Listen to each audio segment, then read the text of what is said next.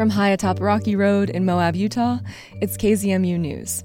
I'm Emily Arnson. This is your news for Friday, May 19th. Utah's mountain lion hunting laws changed pretty dramatically at the beginning of the month. A new wildlife bill, passed by Governor Spencer Cox, now allows for an unlimited year-round cougar hunting season, despite a decline in mountain lion numbers in recent years. Previously, hunters were limited to 2 mountain lions per season, and the season typically lasted from November through May. Now, hunters are allowed to kill as many cougars as they want throughout the year. Plus, they're allowed to use traps, which were previously illegal. Darren DeBluis is the game mammals coordinator for the Utah Division of Wildlife Resources. Their concern was that, we had too many mountain lions that are eating too many deer. We have seen a decline in mule deer numbers statewide. The biggest driving factors have been drought, followed by some heavy winters. And of course, this last winter was pretty impactful to deer. Chronic wasting disease could also be contributing to the decline in mule deer populations in the past decade. The fatal disease affects deer, elk, and moose and is especially prevalent in the Moab area. There was probably some agricultural concern, primarily sheep. Cougars do kill sheep. There was some human safety concerns as well. We feel like we have more cougars than we have for a while, but we also have a whole lot more people with cameras on their houses, Ring doorbells and all that. So they're catching them on cameras where, they would have been there in the past, but people weren't necessarily aware of it. You said we feel like there are more cougars than there have been in the past, but that's different than knowing. So it's more of just a perception or an optics thing, like they're more in urban areas right now? Every time someone catches one on a house camera, it seems like it goes viral. It's kind of like you get a couple of shark attacks and then all of a sudden that's on everybody's mind, But it's still rare, real rare. But we don't have real good estimates of the total numbers. Talking to people, houndsmen that are pursuing and hunting cougars, they feel like there were fewer where they were hunting. Daryl Meekum is a longtime hunter who lives in Green River. There are less mountain lions now on the Book Cliffs than I've ever seen in my life. I hunted a lot last winter, and they're not there. Another major change in the rules is that hunters are no longer required to have a specific permit for mountain lions. Mountain lions can now be killed with a general Utah hunting license, whereas before, hunters would have needed to apply and pay for a specific cougar permit. Meekum is also the former chief deputy sheriff for Grand County. He says this permitting change opens up a loophole for people to hunt other big game under the pretense of hunting cougars. And you mentioned that you think there could be people who are getting this general license, going out with the intention of hunting bears, but if someone stops them, they're going to say, we're hunting mountain lions.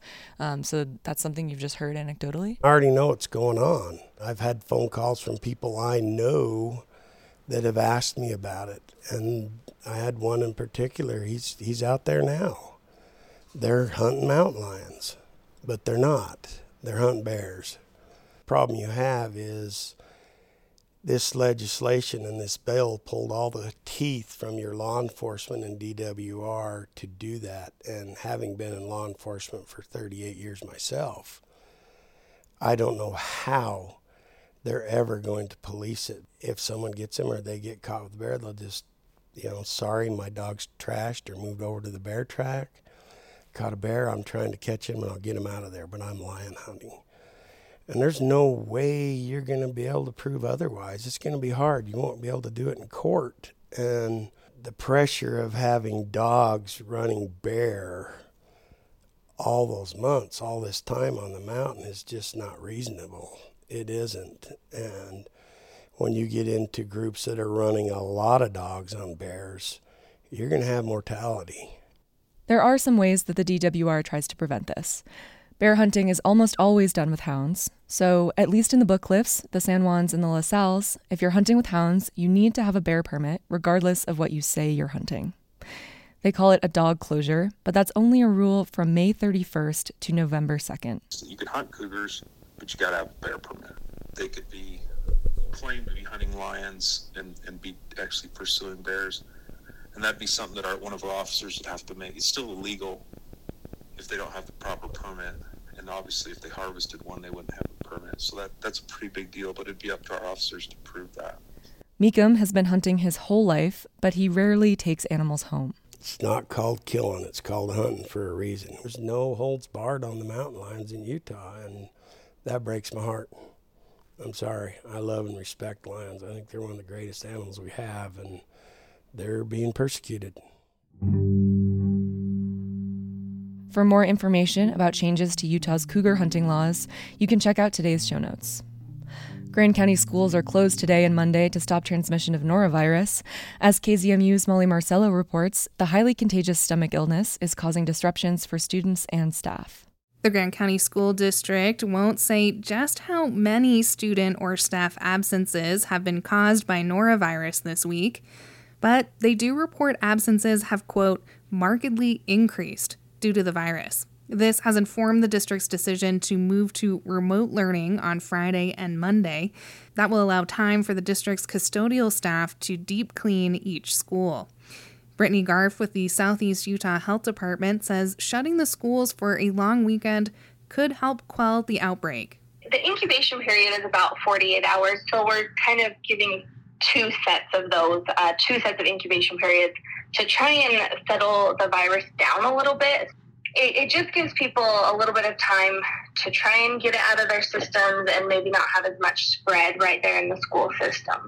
As of Thursday morning, the health department confirmed about 40 norovirus cases. However, these are self-reported. So Garf says that number does not paint an accurate picture of the spread. She says it's likely much larger. The health department now has some evidence of community spread, meaning norovirus cases that are happening outside of the school system, too. So it seems like there is some spread through the community. Some people have mentioned that they've been ill that aren't inside of the school system, which is common because kids go home to their families and then families go out to work and things like that. Norovirus can spread by eating contaminated food or liquids, also touching contaminated surfaces and then touching your mouth, sharing utensils. Garf says community members should monitor themselves and their families for symptoms. Diarrhea, vomiting, nausea, stomach pain, fever. There's not a medication that can help with this. There's not an antibiotic. Antibiotics help bacteria, but not viruses. So going to the doctor for a typical norovirus is not recommended, as it could bog down the healthcare system, and we definitely don't want to run into that. But going to the doctor if a child becomes, or if anybody becomes dehydrated from norovirus. So eating and drinking is very, very important, even while you are feeling ill. The Southeast Utah Health Department is currently investigating this norovirus outbreak. They're asking anyone with symptoms to fill out a brief questionnaire to help them in that effort. You can find that in the show notes. Grand County schools plan to reopen for in-person learning on Tuesday. For KZMU News, I'm Molly Marcello. Utah is putting together its first ever statewide strategic plan for funding and sustaining outdoor recreation. But first, it's launching a series of tour stops around Utah to get local feedback. David Condos, with our partners at KUER, reports on what the plan aims to address. Utah is home to spectacular landscapes for outdoor recreation. But as word has gotten out, crowded hiking trails and packed parking lots have become common parts of the scenery. Wayne Frymond has seen these dynamics firsthand in Moab, where he's a recreation resource management professor with Utah State University. That popularity brings a lot of opportunity, but we've had rapid escalation of growth, so there's a lot of challenges with that. That's why the Utah Outdoor Adventure Commission is putting together the state's first strategic plan to steer state funding, and it wants local input. Carly Lange is the planning coordinator for the Utah Department of Outdoor Recreation. As Utah continues to grow, it's really imperative that we can help coordinate some strategic investment into maintaining and sustaining what we're so lucky to have here in Utah. The listening tour includes 7 stops through May and June, starting in Richfield. The full strategic plan will be released in July. That's David Condos reporting with our partners at KUER. And now, the weekly newsreel, where we check in with reporters on their latest stories from the Moab area. Last fall, a base jumper crashed against a cliff face in Moab, and while he was dangling precariously from the ground, a woman nearby intervened. The Grand County Sheriff's Office honored her quick-thinking response with an award this week. Sophia Fisher of the Times Independent discusses the story with Molly Marcello. Back in November, a base jumper on Cane Creek Boulevard had a malfunction and actually slammed into a cliff 80 feet above the road, and was saved through the heroic actions of River Barry, who was a climber who just happened to be nearby. Okay, so like you said, a base jumper slammed into a cliff. Now, what unfolded? How did River even get to this base jumper? Interestingly, River was actually gearing up for a bike ride at a nearby trailhead, presumably the Amasa Back trailhead, when one of the base jumper's friends ran over and started asking if anybody had climbing gear. And River, being a very avid climber herself, said she had 2 harnesses and a rope and 2 racks, which is to say like 2 sets of anchors for every size crack, and started working with this base jumper's friend. They ran over to the cliff below where this guy was and started gearing up, and she actually ended up climbing 80 feet in a crack that had never been climbed before, presumably to reach this man. Wow. Truly heroic. There is a big photo of this rescue in progress on the front page of the Times-Independent. It's quite dramatic. It's astounding. And just hearing her story and just how harrowing it was at the time. I mean, she describes getting near this man and he was just begging for her help, please get this weight off my leg, please, please, please, because he was just in so much pain. But she had to slow herself down and set a bunch of different anchors, and then eventually kind of clip this guy into her protection and cut through all the ropes attaching him to his base jumping parachute before they lowered him to the ground. So it required not only climbing skills, but serious, kind of wilderness first aid, first response skills, and a very level head, which she thankfully had. Now, we're talking about it, and it's on the front page of the Times-Independent this week because River was honored with an award. Can you tell us about that? Yeah, on Monday, she was honored with the Life-Saving Award from the Grand County Sheriff's Office, and members of Search and Rescue were also there to congratulate her. So she came back to Moab. Sheriff Wiggins did say that he told her privately that Search and Rescue was hiring if she was interested. But she has quite a life. She works as a therapist up in Salt Lake, and she's also quite an active athlete, doing various kinds of climbing and mountain biking and splitboarding. Amazing. Anything else to say about this piece in the TI? Interestingly, Doug asked her at the end of the interview if she felt like a hero, if she felt like that label applied to her after this, and she said, it's really hard to feel that way because when she was in the moment, she just did. So she said, if anything, she feels like her actions are a testament to the human capacity to do good and to do incredible things in very stressful circumstances. Oh, wow. Well, there's a lot more in the Times-Independent. Where do you want to go next, Sophia? Some public lands news. The superintendent of the Southeast Utah group of the National Park Service is retiring at the end of June. Retirement for Patty Trapp, and you sat down with her. So what did you all talk about? Oh, a whole bunch of things. She's been with the National Park Service actually for 35 years. So we talked a little bit about her trajectory and the moment she fell in love with the national parks at Mount Rainier in Washington State, and, how she came to the Four Corners region years ago and always wanted to come back. But we also spoke about more recent things. She's been with the Southeast Utah group, which includes Arches and Canyonlands, as well as Hove and Weepa Natural Bridges, for about 3 years. So she came on in summer 2020, mid-COVID pandemic.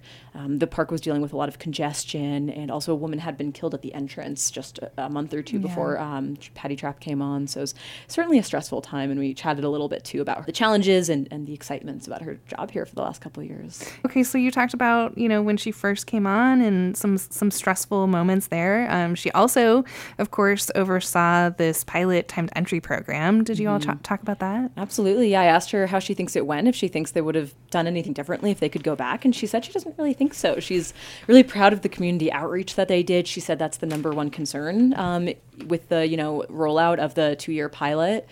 And she says they're committed to continuing to listen to the community as, the National Park Service will be deciding this upcoming winter whether to kind of try to enshrine timed entry for forever in the park management, which would require a long environmental analysis process, or to dispense with it at the close of the pilot. Okay. You reported in this piece that Patty is staying in Moab. Is that right? Absolutely. She loves it here. She said she always wanted to retire here. So she'll be doing some traveling. Her husband, Paul, is a cartoonist. So I think she said they're going to Comic-Con in San Diego, but they're certainly planning on staying in the community. Okay, and I know this article is all about Patty Trapp, but any hint as to, what's going to happen for the process of naming a new superintendent of the Southeast Utah group? Yeah, she said, they certainly haven't hired a new one yet, and it's likely we're going to have an acting superintendent for a little while. I mean, it's the federal government. Things do move a little slower over there. So no news yet, I think, on leadership, but I would assume they'll have an acting superintendent, perhaps chosen internally, someone who's already with the Southeast Utah group. That would be my guess. Okay. Well, thank you, Sophia, for going through that coverage. And there's another article we're hoping to highlight in the Times Independent. This is about an upcoming public hearing on a proposed density bonus. Yes, there will be a public hearing this Monday at the Grand County Planning Commission's meeting, 4:30 p.m., on a proposed new density bonus. It's kind of known as the MFR 45. MFR stands for multifamily residential.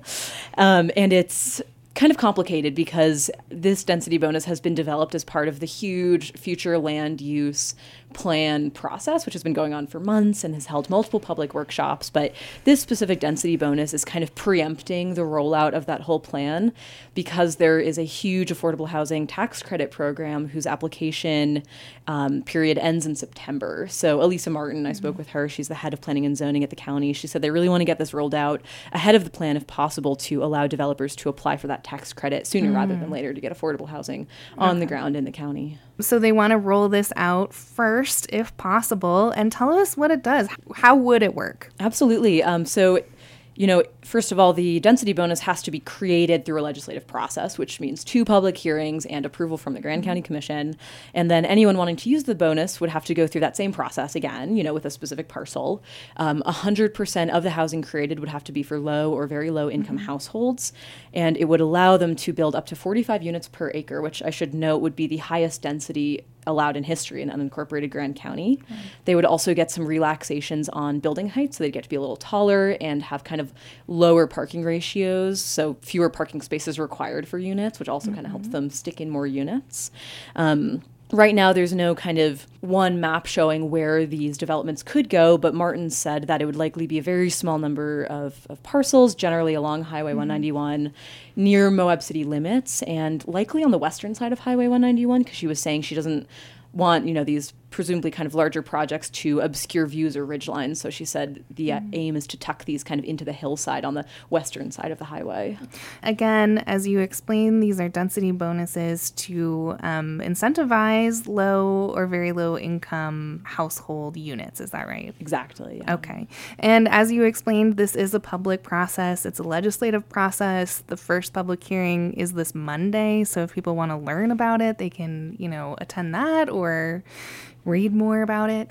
Absolutely. And it's been discussed at the Grand County Commission meeting a little bit on Tuesday, so you can check that out on YouTube, and discussed at the Planning Commission meeting a week prior, also on YouTube, to learn more. Now, moving on, there's one more piece in the Times Independent that we're hoping to get to. Where do you want to take us next? Let's talk about a solar eclipse. Okay. It's coming near Moab in October. The headline is "The Ring of Fire Comes to Canyon Country." So a lot to unpack there. Right. Okay. Tell us about it. Absolutely. There will be a solar eclipse coming through southeastern Utah in October. It's an annular solar eclipse, which means that the moon isn't quite big enough to obscure the entire sun. So there will still be a ring of sunlight around the moon, which is why it's called Ring of Fire. Very cool. And I said Canyon Country because it's not actually fully going to hit Moab, but if you go like 30 minutes south, you'll see it. So it's very close to Moab. So I've heard that this is going to be a boon, perhaps, for like Bluff. Oh, absolutely. Yeah. San Juan County. Yeah. Bryce and Capitol Reef and a lot of canyonlands are within the full path of annularity, so they're expected to see, I assume, tons of visitation around this time. Right. So I see that you talked to Moab Astronomy Tours. Can you tell us about that? Yeah, I spoke with Chris White, who is the founder, and is also actually the eclipse coordinator with Earth to Sky, which is an interagency partnership that aims to share NASA data and resources with various public land agencies. So actually one of White's roles is interpreting this upcoming eclipse, which is really cool. Okay. She told me that any eclipse is an absolutely amazing one. She definitely encouraged folks to go see this and emphasized that the annular eclipse, to view it, you're going to need eye protection beyond regular sunglasses. So buy those like solar filtered eclipse viewing glasses. Get a filter for your camera because it will screw up your camera if you try to point it right at the sun, take a photo. And kind of sit back and relax at that point. It's going to be passing through our area around 10:30 a.m. on Saturday, October 14th. All right. So you wanted to give, your readers kind of months-long heads up about this event. Tell us why. Basically, so folks can get their glasses, I think, and prepare. Yeah. Also, it is going to be the weekend of the Utah school break, so I imagine that a lot of families in Moab also might be leaving Moab. So maybe go somewhere else where you can view the eclipse recommendation. And we are probably going to see a pretty big bump in visitation. I spoke with someone at the Office of Tourism, the Utah Office of Tourism, and at Utah State Parks, and they couldn't say definitively whether or not we were going to see much higher visitation, but anecdotally, areas in eclipse viewing paths do see large bumps during these events. So prepare for that as well. Sophia Fisher, reporter at the Times Independent. Subscription information and more stories can be found at moabtimes.com. Why are ponderosa pine trees dying on Ray Mesa? Researchers are just beginning to explore potential answers. Allison Harford of the Moab Sun News wrote about it for this week's edition and discusses the story with Molly Marcello. Ray Mesa is this spot of land managed by the Bureau of Land Management's Moab Field Office District. And it's really unique to the district because this is home to some of the only old-growth ponderosa pine trees within the Bureau of Land Management's overview. Because usually ponderosa pines are alpine trees, and so they grow higher up, and usually they're within Forest Service land. But this little spot of them is within BLM land. Okay. So these old-growth trees are a huge rarity. Their age class is considered to be endangered because at the turn of the last century, logging really decimated old trees in the West. And so the fact that we have these really old trees is really special. The trees obviously provide ecological benefits like habitat, and they act as microclimate adjusters, providing shade and things like that. And then also, from the human standpoint, old-growth forests are just this very ancient view into the past, and so people really like them. But the old-growth ponderosas at Ray Mesa are dying, and there's this new research team led by Larissa Yocom, who is a professor in the Wildland Resources Department at USU, and also Johnny Jew, who is a land law examiner with the BLM's Moab Field Office. And they're trying to figure out why these trees are dying. So have they just pretty much started this research? Yeah, the research is very new. And also the tree mortality is very new. And so they have a couple of hypotheses.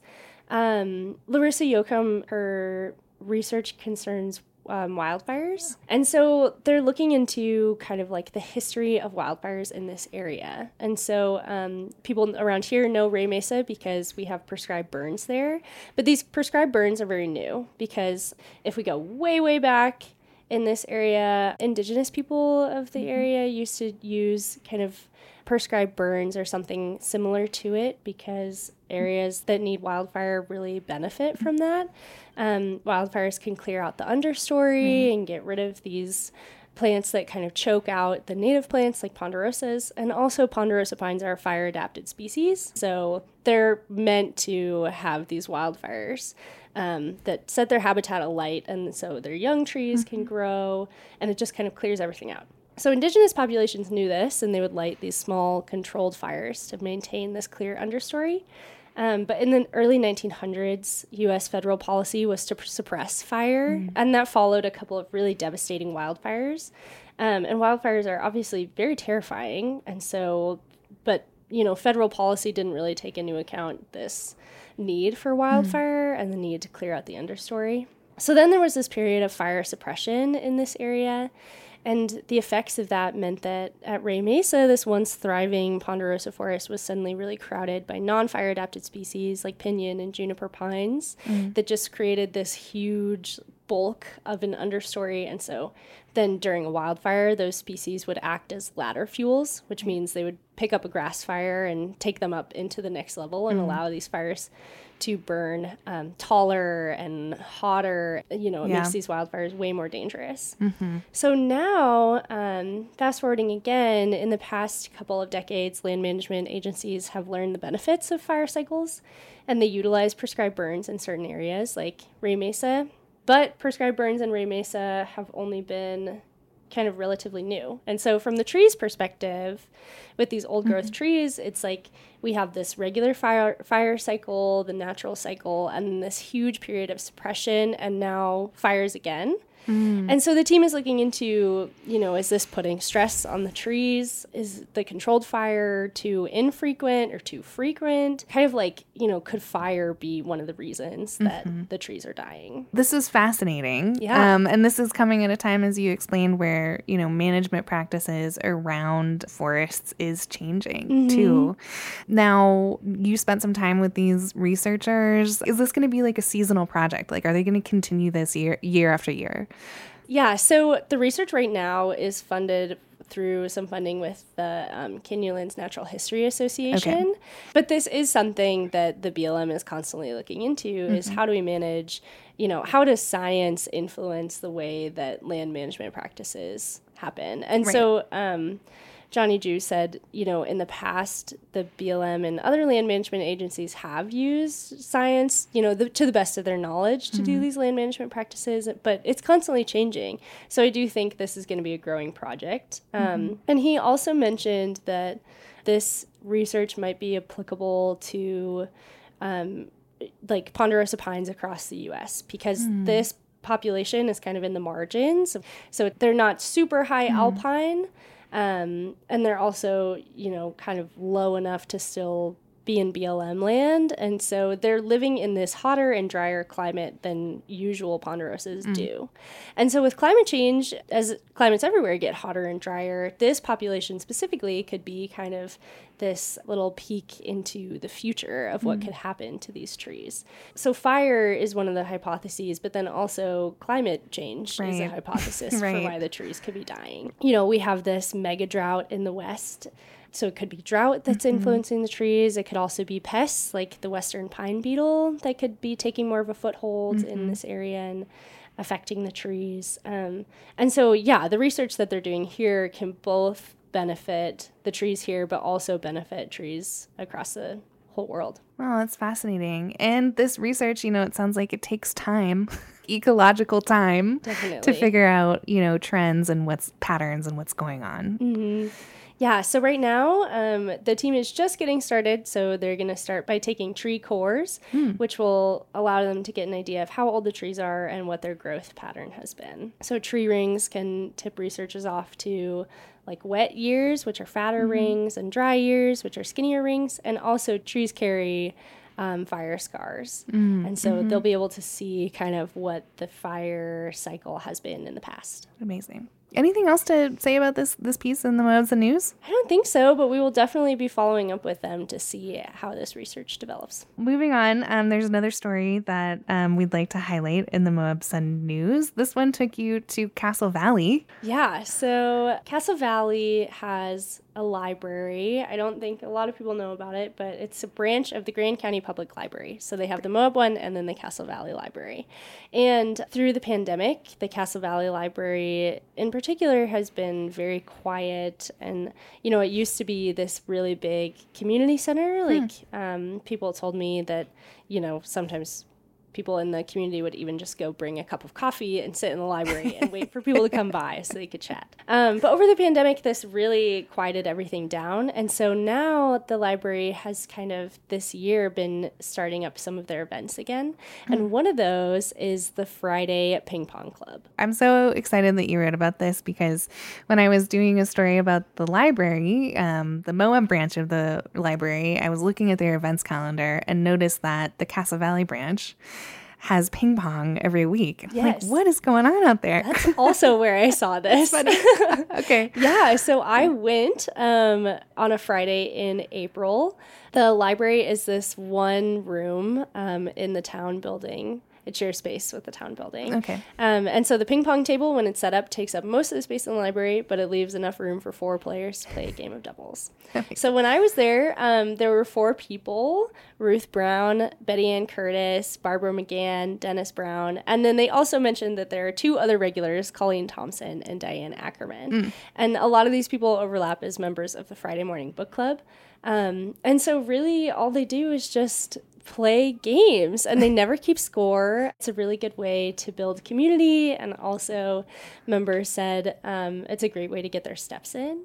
Like Betty Ann wears a Fitbit, and she said she hits her daily step goal in only an hour of gameplay. So they recognize that they're not very good at ping pong, and somehow they don't get better. Week after week, they just kind of do rallies for as long as they can. And, when a rally goes back and forth for more than 10 or so returns, they're all getting very excited. This has kind of been this community event over the winter. Since February, they've been doing Ping Pong Club. Mm-hmm. And now, as the weather gets warmer, they're talking about transitioning to pickleball. This is another ball paddle sport. Mm-hmm. Did you find out, how this ping pong club came to be? Like, what's up with the table? Yeah, it's funny because nobody really remembers. They all slightly remember city council buying a ping pong table for the library. Okay. But they've never really, I asked if they were going to buy another table or try to do something bigger, like a tournament or something. They were like, no. It just showed up. We have a table. We have our table. We have our Friday afternoon.